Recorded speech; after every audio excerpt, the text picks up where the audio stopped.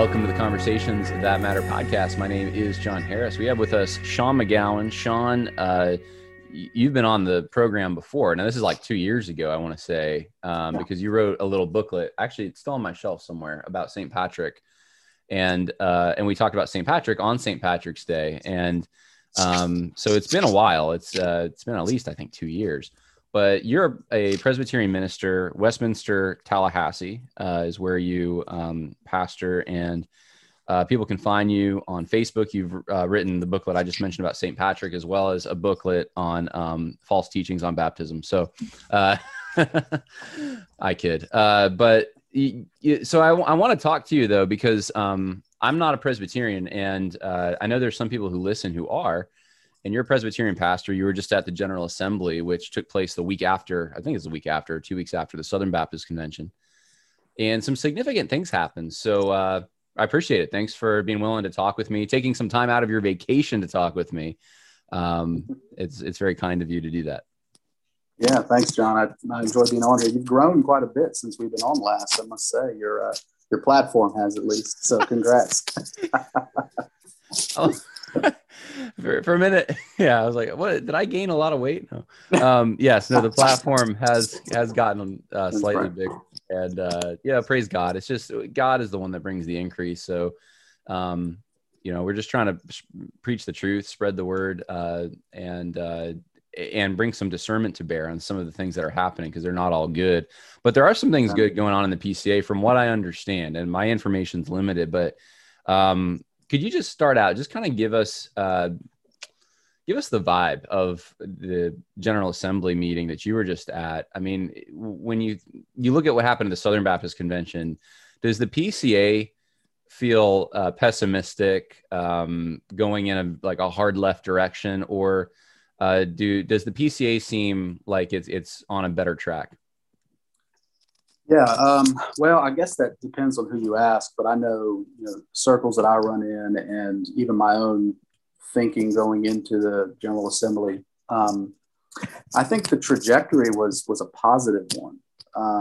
No one really knew what to think going in. I mean, this was of course, nothing compared to the Southern Baptist Convention, but this was the highest turnout for commissioners. Commissioners are basically those who are registered elders to vote in the General Assembly, and I think the last count we had about 2,100, which 2 years ago, 2019 was the last one. We had about 1,650, I think, were the commissioners. So this jumped up to 2,100, a record breaking. The General Assembly, I'm sure and maybe some of your listeners do. It's the highest court of our denomination. Presbyterians, and particularly the PCA, we have 3 courts of elders, basically, where you have the local court, which is the session, or the local elder board, and then we have the regional court, which is the elders in the presbytery, and then you have the national court, which is the General Assembly, and that's when all the elders and elders that represent particular churches gather together to do the business of the church. So this was the highest number of elders gathered in the history of the PCA to deal with these particular matters. So, knowing that going in, there was always a question of, is this a good thing or a bad thing? Another tidbit is, in the PCA and Presbyterianism in general, you have 2 orders of the office of elder. You have the teaching elder and the ruling elder. The teaching elders, you think of it like the main pastor in a church, and then if you have lay elders or something like that on your elder board.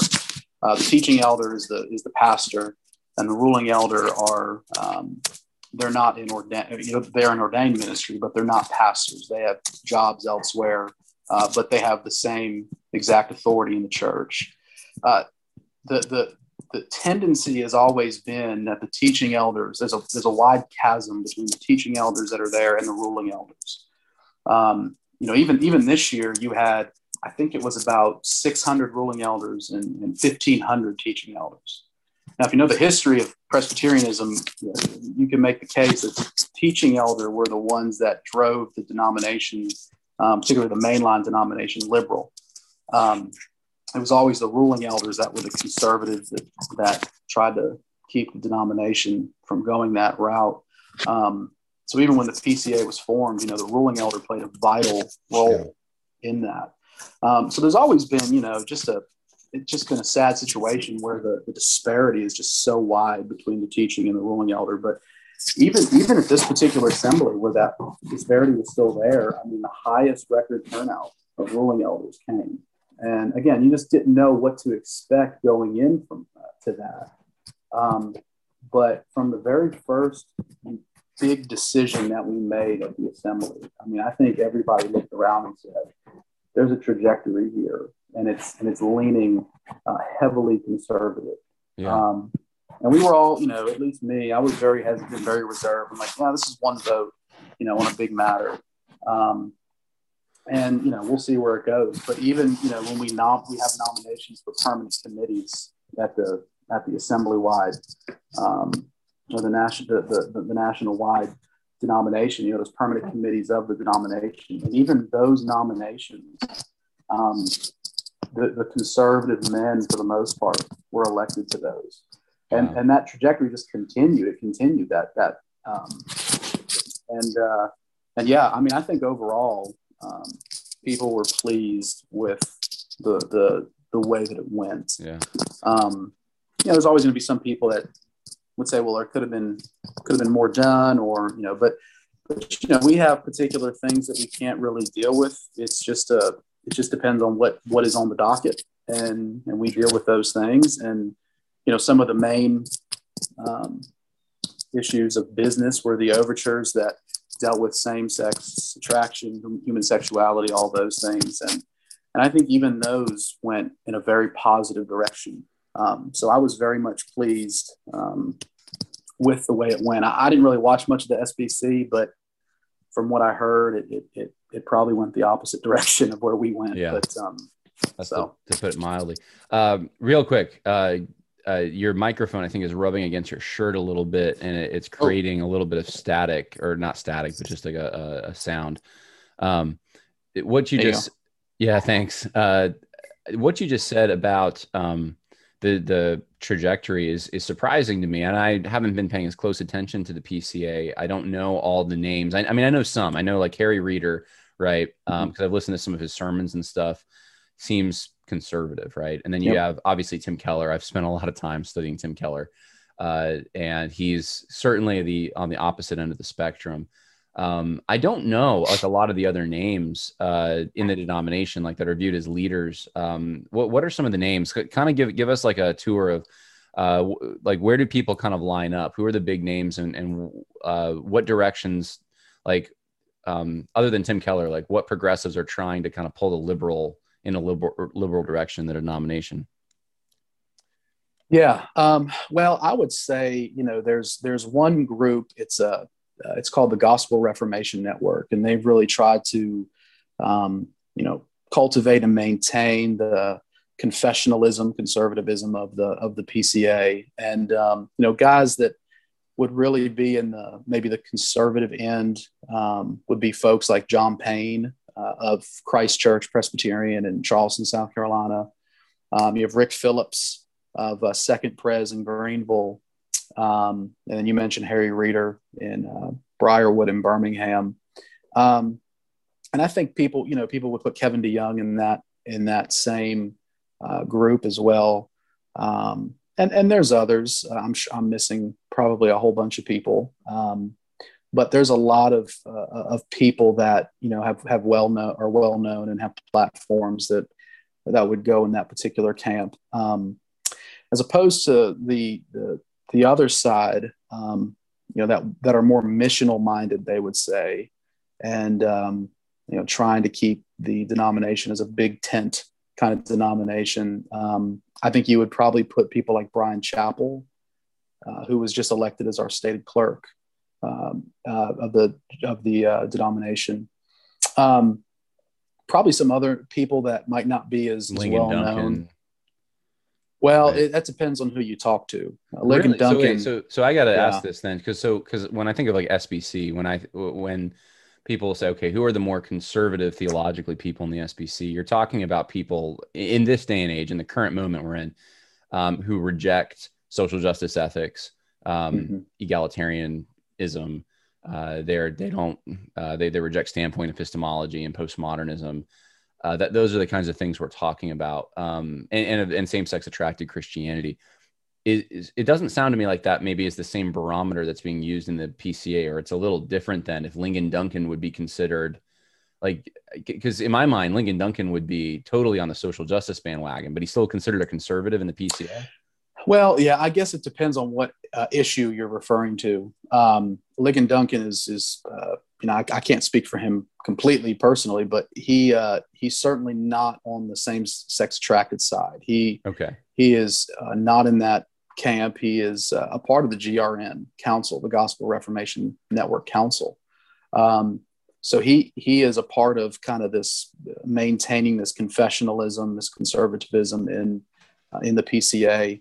Now, when it comes to the social justice issues, obviously, there's been things that he's said and books that he's endorsed and things like that would put a big question mark around where he stands on that issue. I think Lig Duncan, he certainly would be on that side when it comes to the social justice issues.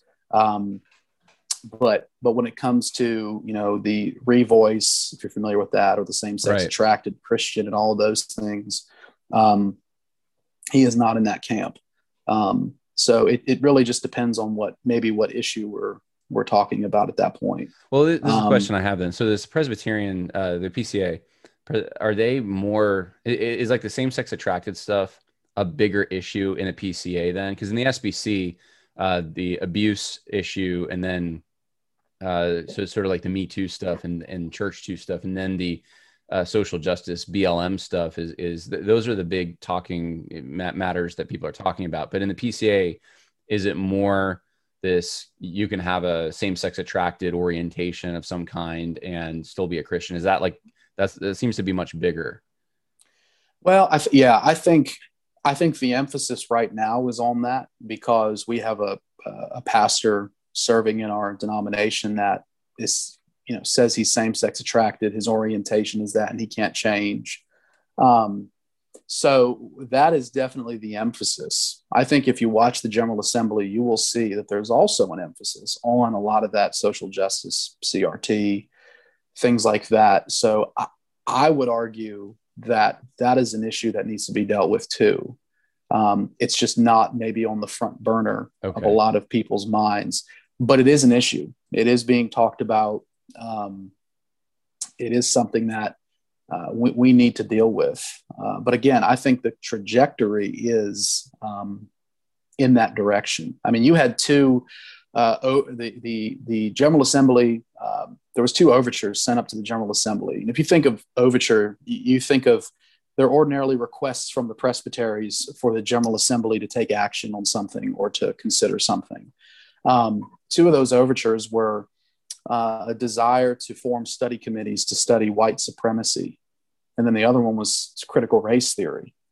Now, I know a little bit of the backroom dealing on that, and the critical race theory desire to form that study committee to study that issue was actually from a conservative that wanted to basically repudiate it. But I think a lot of people have study report fatigue in the PCA. Like, they're tired of just forming committees to study something, and because study reports aren't binding on the churches.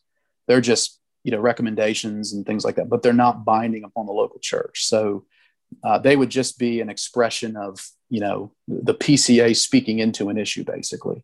But both of those recommendations, or both of those overtures, were actually they recommended to vote them in the negative, and they were both voted down. So there are issues like that. So is that a positive thing, or is that conservative saying we don't want to pursue? What's the significance of that? I think those are positive. Okay. I mean, especially the white supremacy one. I mean, I think we know where that was coming from. And in 2021, they want to study white supremacy. That's right. That's right. Yeah. Issue. Yeah. Yeah. So they voted that down. They had no desire to form a study committee to study those things.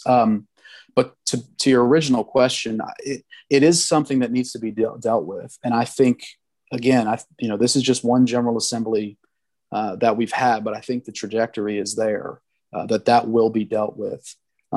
It's only a matter of time. But right now, I think the greater emphasis is on this revoice, same-sex attracted Christian, because it's an urgent issue that we're dealing with right now in our midst. So okay. And of course, that issue, this is the big takeaway from the convention that everyone, I think, is talking about, who is talking about the General Assembly. There was a resolution brought up to bar, and it was binding, basically. It's not like the SBC with their resolutions. Did I say resolution? It's not, sorry. Yeah, overture. It's okay. Overture. See, I got SBC stuff in my head.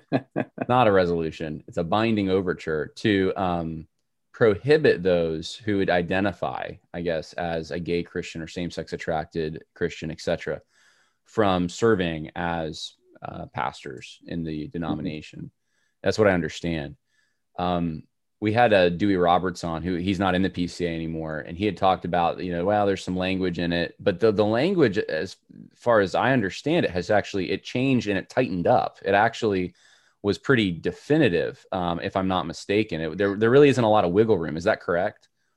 Yeah, let me give you a little bit of background, if I may, John. Please do so, yeah. Just to follow up on this, there was a lot of things that led up to this particular issue. If you go back to 2018, the Revoice Conference was first hosted, and it was hosted at Memorial Presbyterian Church in St. Louis. It's a PCA church. It was not a PCA conference, but it was hosted at a PCA church, and there were a lot of PCA folks that were involved in it, basically. The lead pastor of the church, Greg Johnson, I'd never really heard of him before, and he kind of came to the forefront in an attempt to defend having the conference there. I don't know if you remember, before the conference even began, he was on Cross Politic, and the guys at Cross Politic interviewed him. Yeah, they really cross-examined him, and it was kind of embarrassing. Yeah, they did. I mean, if you remember that, there were some things even there that he said were very concerning. I think one of the things he said was, I'm flabbergasted that you all think that the fallen condition is sin in and of itself, and things like that. So there was a lot of things he said that were very concerning then, and have just continued to confuse the church. I think Revoice and Johnson himself has brought great confusion to the church, and in the language of the PCA has disrupted the peace of the church in many ways. They've utilized the language of orientation. An orientation that Scripture says is against nature and is it's dishonorable. There's dishonorable passions and things like that. And there's also been this consistent theme, I think we've seen, where people have almost come out they have come out and said those who struggle with this attraction and are seeking to put to death this attraction, they are brave and courageous. These words like, you are brave to fight this, and you are courageous. And it's always been curious to me, because I don't think we do that with any other sin. I mean, when we struggle against lust, right, and we have victory over it, I don't consider that brave and courageous. I consider that as simply doing what we are called to do as new creatures in Christ. Say, to pick the sin of the day that is, or the perceived sin that's out there, white supremacy, that's, such a problem in the left's mind. You wouldn't say that to a Klansman or something like, well, they've left their Klansman ways and they're not part of it anymore, but they still identify, they're still a racist, right? They're a racist Christian, and we respect how brave they are in not acting out their racism. Or cannibalism, or right, any other sin, we wouldn't do it. But with that one, and that's we carve out exceptions. You're right, and that's the problem. You when you try to take this language and apply it to any other sin, it just doesn't seem right, or it doesn't sound right. And there's been much discussion about those who struggle with what we call SSA or same-sex attraction, they can't change, right? Their orientation will always be this way. And then after, going back to the Revoice conference and all of that, there eventually was a Christianity Today article that Greg Johnson wrote. I don't know if you read that, where he confessed. He actually essentially came out and said, I'm gay. Before that, no one knew. Oh yeah. At least he didn't say he was gay. I think Chocolate Knox on Cross Politic asked him point blank, if I recall, and he didn't answer the question. He just kind of started talking about something else. But it was in that Christianity Today article that he came out and said, I'm gay. Jesus did not make me straight or change his orientation. He even, I think if I recall, he even described himself. He was referring to not feeling like an average Joe, right? I'm not an average Joe because of my SSA. And he compared that to feeling like a unicorn among horses. And it's just this strange language that he was using. And then eventually on the floor of General Assembly in 2019, he compared his SSA to paraplegia. And I think I remember that being a sticking point for a lot of people. And, you're comparing your same-sex attraction to a paraplegic, which made me ask the question, how is that comparable, right? You either have to deny the sinfulness of SSA, same-sex attraction, or argue that paraplegia is somehow sinful. I don't know how those can be compared. Right. And and to just be clear, I don't believe Greg Johnson says the attraction is not sinful. I don't think he says that. But when he does things like that, when he compares those two, it's hard to not see that you're at least insinuating that, or insinuating that paraplegia is somehow sinful. And I've never seen him attempt to explain that statement, but that was what he said on the floor of the 2019 General Assembly. So the issue that we kind of had now is that we have a PCA teaching elder or pastor that identifies as gay as in his orientation. And there's others like him as well. So some are basically, what they're doing is they're arguing that the orientation itself is not something that needs to be mortified, right? The lusts that come from it and any action that arise out of the orientation, yes, we must put them to death, but the orientation itself is not sin.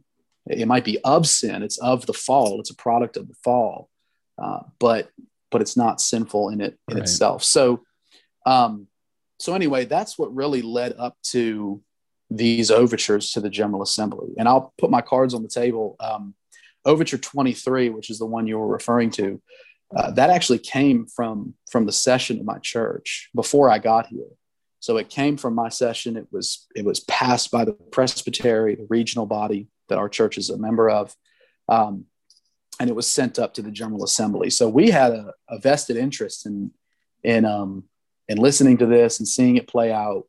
And basically what happens in the assembly is, before the assembly meets, you have these committee of commissioners.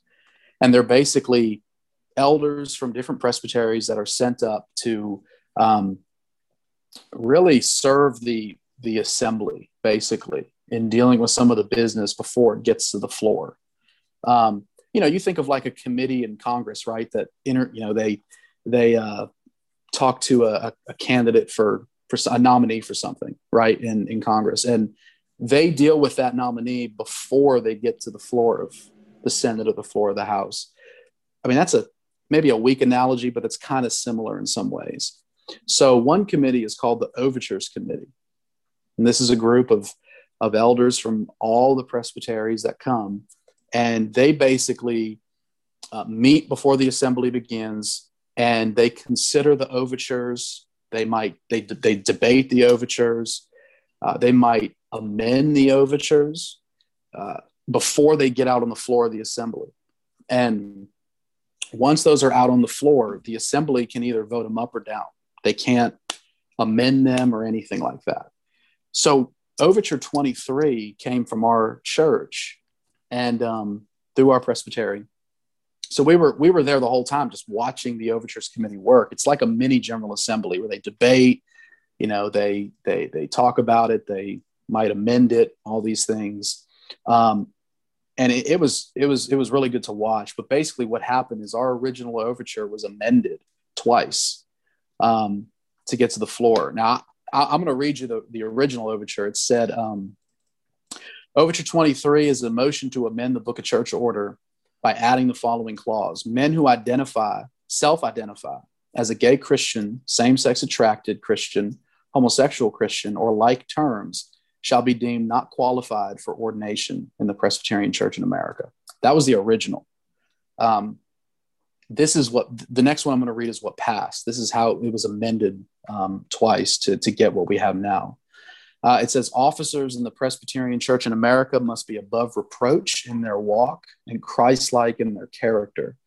Those who profess an identity, such as but not limited to gay Christian, same-sex attracted Christian, homosexual Christian, or the like terms, that undermines or contradicts their identity as new creations in Christ, either by denying the sinfulness of fallen desires, such as but not limited to same-sex attraction, or by denying the reality and hope of progressive sanctification, or by failing to pursue spirit-empowered victory over their sinful temptations, inclinations, and actions are not qualified for ordained office. That was what came to the floor, and that passed by a vote of 1438 to 417. So it was an overwhelming vote. So that's not the end, though. That how we amend, you think of how we amend the Constitution, how we amend the Book of Church Order, is it has to pass a majority of this assembly, which it did. Now it goes to the presbyteries. There's 88 presbyteries in the PCA. It has to pass 2/3 of them. So it has to get 59, I believe, of the presbyteries to approve this.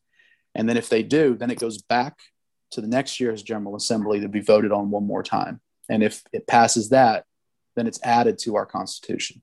Wow, it's hard to get something. It's harder to amend the Westminster Confession. Oh, well, yeah, it should. And you don't amend the Bible. We don't do that. So. I'm glad you haven't gone there yet. So this is a positive thing in your mind, then. Conservatives, at least on this issue of not only voting down the study committee on white supremacy, but also voting to affirm the resolution you just read on taking a firm stance against same-sex attracted Christianity and ordination of people who say they experience that as an identity. This is something that was unexpected, at least. You going into this, you didn't think that it was going to be passed in that overwhelming of a margin. It sounds like I didn't. I thought it was going to get voted down.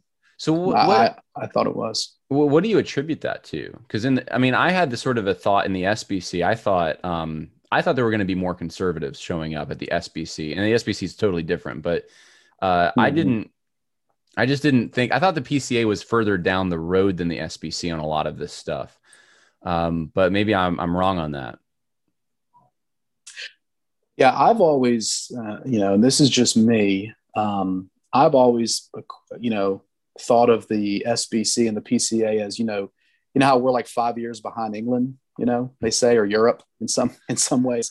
Yeah. The PCA is about 5 years behind the SBC. But okay, so you see that. Okay. Now. I mean, yeah. I think, looking at what's going on in the SBC, I just could never see the PCA saying critical theory is a good tool to use. I mean, at this point, I can't see that yet. And now I don't think I see that more. Let me add another thing. There was before this General Assembly happened, there were 2 letters that came out from what we would call maybe the progressive side of the PCA, if you just think of it that way. 2 letters that came out, and they were signed by about 700 elders. And it was basically saying, there's unity in the PCA. There's not this, we're not ordaining homosexuals. There's this alarmist mentality that is trying to think that we're just really bad. Well, the problem I had with the letter was that it actually said, you might have heard some people saying that the PCA is ordaining homosexuals, practicing homosexuals. No one said that I know of. We're not saying that the PCA is currently ordaining practicing homosexuals. They were knocking down a straw man. Yeah, I mean, there might be some people that have said that, but again, that would be a very small minority that either one has no idea what they're talking about, or two is just trying to poison the well. But that's not what the majority of I would say 90% of the conservatives were saying. Obviously, no one is doing that right now. So that letter came out, and then another letter came out, and it just seems strategically placed. And I think that kind of worked some people up too, to where you had all these people come. And I think what happened with Overture 23 is that people were ready to fight it and not get it voted down. That was my take of it, because there were a lot of people when it came up to be the next overture to discuss. I'm like, well, there was an overture similar to it that got voted down right away. And I thought, well, this is it. I mean, we'll just watch it go down in flames. And, give credit to the man who stood up in my presbytery to defend the overture, and he did a wonderful job. And it just took off from there. Wow. And so it was great to hear. It was really good. So you're comfortable right now staying in the PCA at least for a little while longer? I am. Good. Yeah, okay. I am. I think there is like I said, a good. We have good traction. We're going in a good direction. Now, again, don't hear me saying everything's perfect, because it's not. You can watch some of that video of the live stream and see for yourself. There's a lot of issues we have to deal with still. But when it comes to this, which I thought was, we're just going down, and this isn't going to be good. It really, I really reversed course in my mind. I have a friend of mine who has been in the PCA for a long time, probably before you and I were born. And he said, it's been a long time since I remembered a General Assembly like this. Wow. A long time. So, I don't know what that means. I mean, I hope this momentum keeps up, and I hope people continue to go. Yeah. Next year's GA is in Birmingham. So it'll be interesting. Yeah. And that's where Harry Reeder's church is, right? Isn't it in Birmingham? Yes, that's right. Yeah. So okay. his presbytery is hosting it. Now, I will say the presbytery that hosted this assembly was Missouri Presbytery, which is where this whole Revoice thing took place in St. Louis. Interesting. So it was kind of on their grounds. Well, another overture was 37, which was trying to basically clarifying the moral requirements for office. And it's very similar. It was amended in such a way that I personally had some issues with, although I was still comfortable voting for it eventually. So this was women serving in like the missions agency, etc. No. This was along the same lines of Overture 23, about basically clarifying the moral requirements for ministry basically a candidate for ministry, when he's up for examination, they're also going to examine the candidate's personal character, giving attention to notorious concerns like sexual immorality, homosexuality, okay, I got you now. All those things. So there were it was really good originally, but it was amended in the Overtures Committee, and I had problems with how it was amended. I thought it was amended in such a way to kind of blow it up, basically. But poison pills, huh? Yeah, but it was passed again. That was passed 1130 to 692. So again, that was an overwhelming. I will say, some are. I mean, I've heard people argue that there's still a back door for people who identify this way to be ordained, and I've heard people say we didn't really deal with everything. But again, I think we're moving in the right direction. Okay. All of the men that I, saw there and interacted with, they truly fought to get this passed because they don't want this stuff in the PCA. So it's really positive in that respect. Yeah. Well, that's great to hear. Was there something on complementarianism, patriarchy, egalitarianism? I thought there was a measure on that. Yeah. So there was an overture MTW, Mission to the World, is basically our foreign mission, the foreign mission branch of our church. It's not a parachurch organization. So those who are in leadership in MTW should be ordained elders, shall be. So basically what happened was there were some missionaries overseas that went back to their presbyteries and said, hey, we're really having trouble here because some of the people in leadership over us are either women or not ordained men. So you had situations where women had, were team leaders or something like that in these particular places where they were planting churches and ministering. They were team leaders over ordained men. So Evangel Presbytery, which is Briarwood, Birmingham area, their presbytery, they sent an overture up to the General Assembly saying that MTW needs to change their policy to say that all those who are in leadership shall be ordained elders. I think MTW was trying to push, it should read, they should ordinarily be ordained elders to leave some wiggle room for, certain people that wouldn't be ordained elders that could be in leadership. That was what ended up being passed was support for the overture from Evangel. So basically, Evangel Presbytery's overture that said, no, everybody in leadership shall be ordained elders was what was approved at the General Assembly. So again, that was a win for, ecclesiastical authority, that it's only ordained elders that should be in leadership, in authority. So yeah, MTW has to go back and revise their manual to do that. So yeah.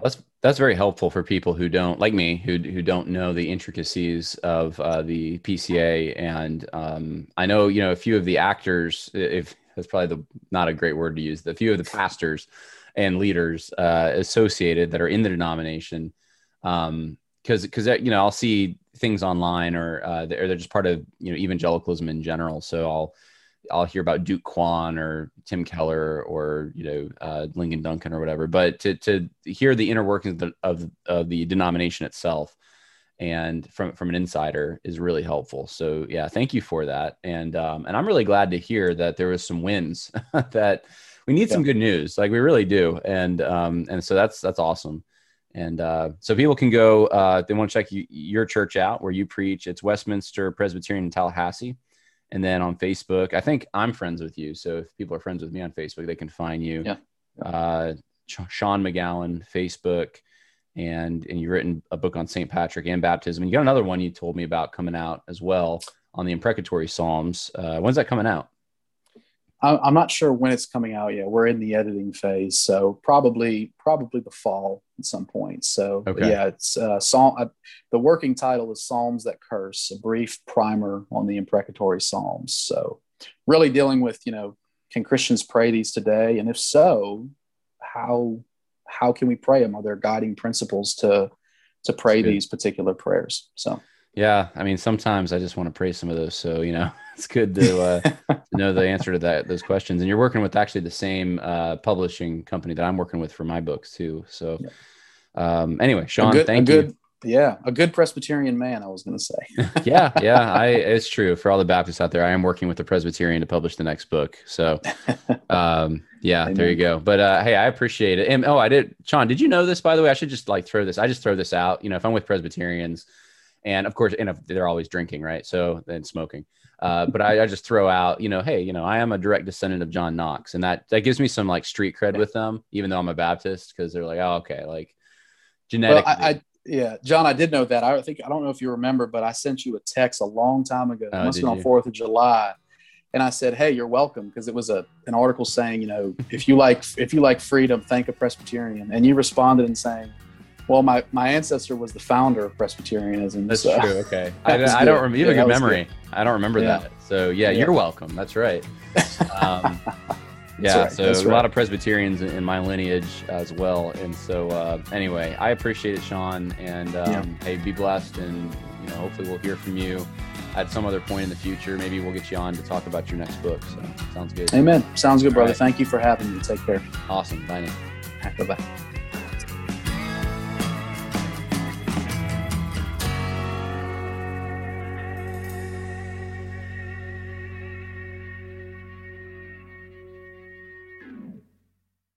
Sick of being upsold at gyms? My guy, you're currently a base member? For $90 more, I can upgrade you to our Shred membership. For $130 more, you'll be a Swole member. And for just $300 more, you'll reach Sweat Platinum. At Planet Fitness, you'll get energy without the upsell. Never pushy, always free fitness training and equipment for every workout. It's fitness that fits your budget. Join Planet Fitness for just $1 down and $10 a month. Cancel anytime. Deal ends Friday, May 10th. See Home Club for details. When you need mealtime inspiration, it's worth shopping Kroger, where you'll find over 30,000 mouth-watering choices that excite your inner foodie. And no matter what tasty choice you make, you'll enjoy our everyday low prices, plus extra ways to save, like digital coupons worth over $600 each week. You can also save up to $1 off per gallon at the pump with fuel points. More savings and more inspiring flavors make shopping Kroger worth it every time. Kroger, fresh for everyone. Fuel restrictions apply.